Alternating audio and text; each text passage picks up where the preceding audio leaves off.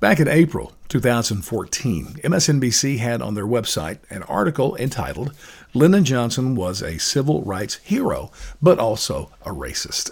And he really was. Now, under his presidency, he got passed the Civil Rights Amendment, also the Voting Rights Act, and that did everything to eliminate what really was then systemic racism. Got rid of the Jim Crow laws. But yet he was a big racist. He called the Civil Rights Act the In Bill. You can fill in what you know that to be. Now, since then, we've got Joe Biden, who in my opinion is probably second only to LBJ as far as his level of what I call in-bred racism. Now, all of us old white guys, we have that no matter where we're from. And we fight to overcome it all the time. And I got to tell you, the last 20 years, massive improvements has been made for old white guys. We still have work to be done, certainly, but we should be celebrated for the change in attitudes, not condemned as what's happening now. A couple of things about Joe Biden, though, that reveals his inbred racism. Number one is his choosing of Kamala Harris to be his VP. Now, realize in the history, usually the VP candidate was somebody that could bring in a state or two in the general election. Mention LBJ. He was John F. Kennedy's choice back in 1960 and they didn't even like each other, but LBJ brought Texas into the camp.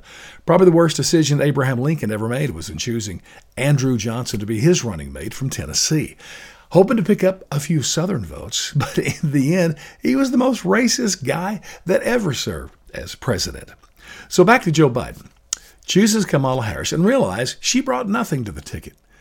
She didn't help with the African-American vote. Number one, historically, African-Americans vote overwhelmingly, more than 90% every time for whoever the Democrat candidate is. So there was no help there. Plus, she didn't get African-American votes in the primary when she was running for president.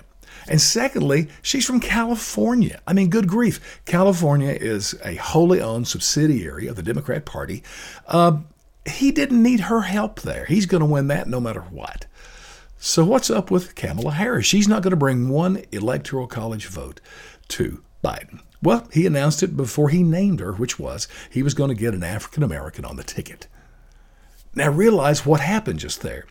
No name, names don't matter. It's all about race. That's the epitome of racism. And then he gave that announcement about, remember Thomas Edison did not invent the light bulb. It was an African American man. Did you notice they never mentioned the name? See, that's the key, because the name doesn't matter. The person doesn't matter. It's all about race. By the way, the name of the guy, Lewis Howard Latimer. And he was a great guy. He was a patent draftsman.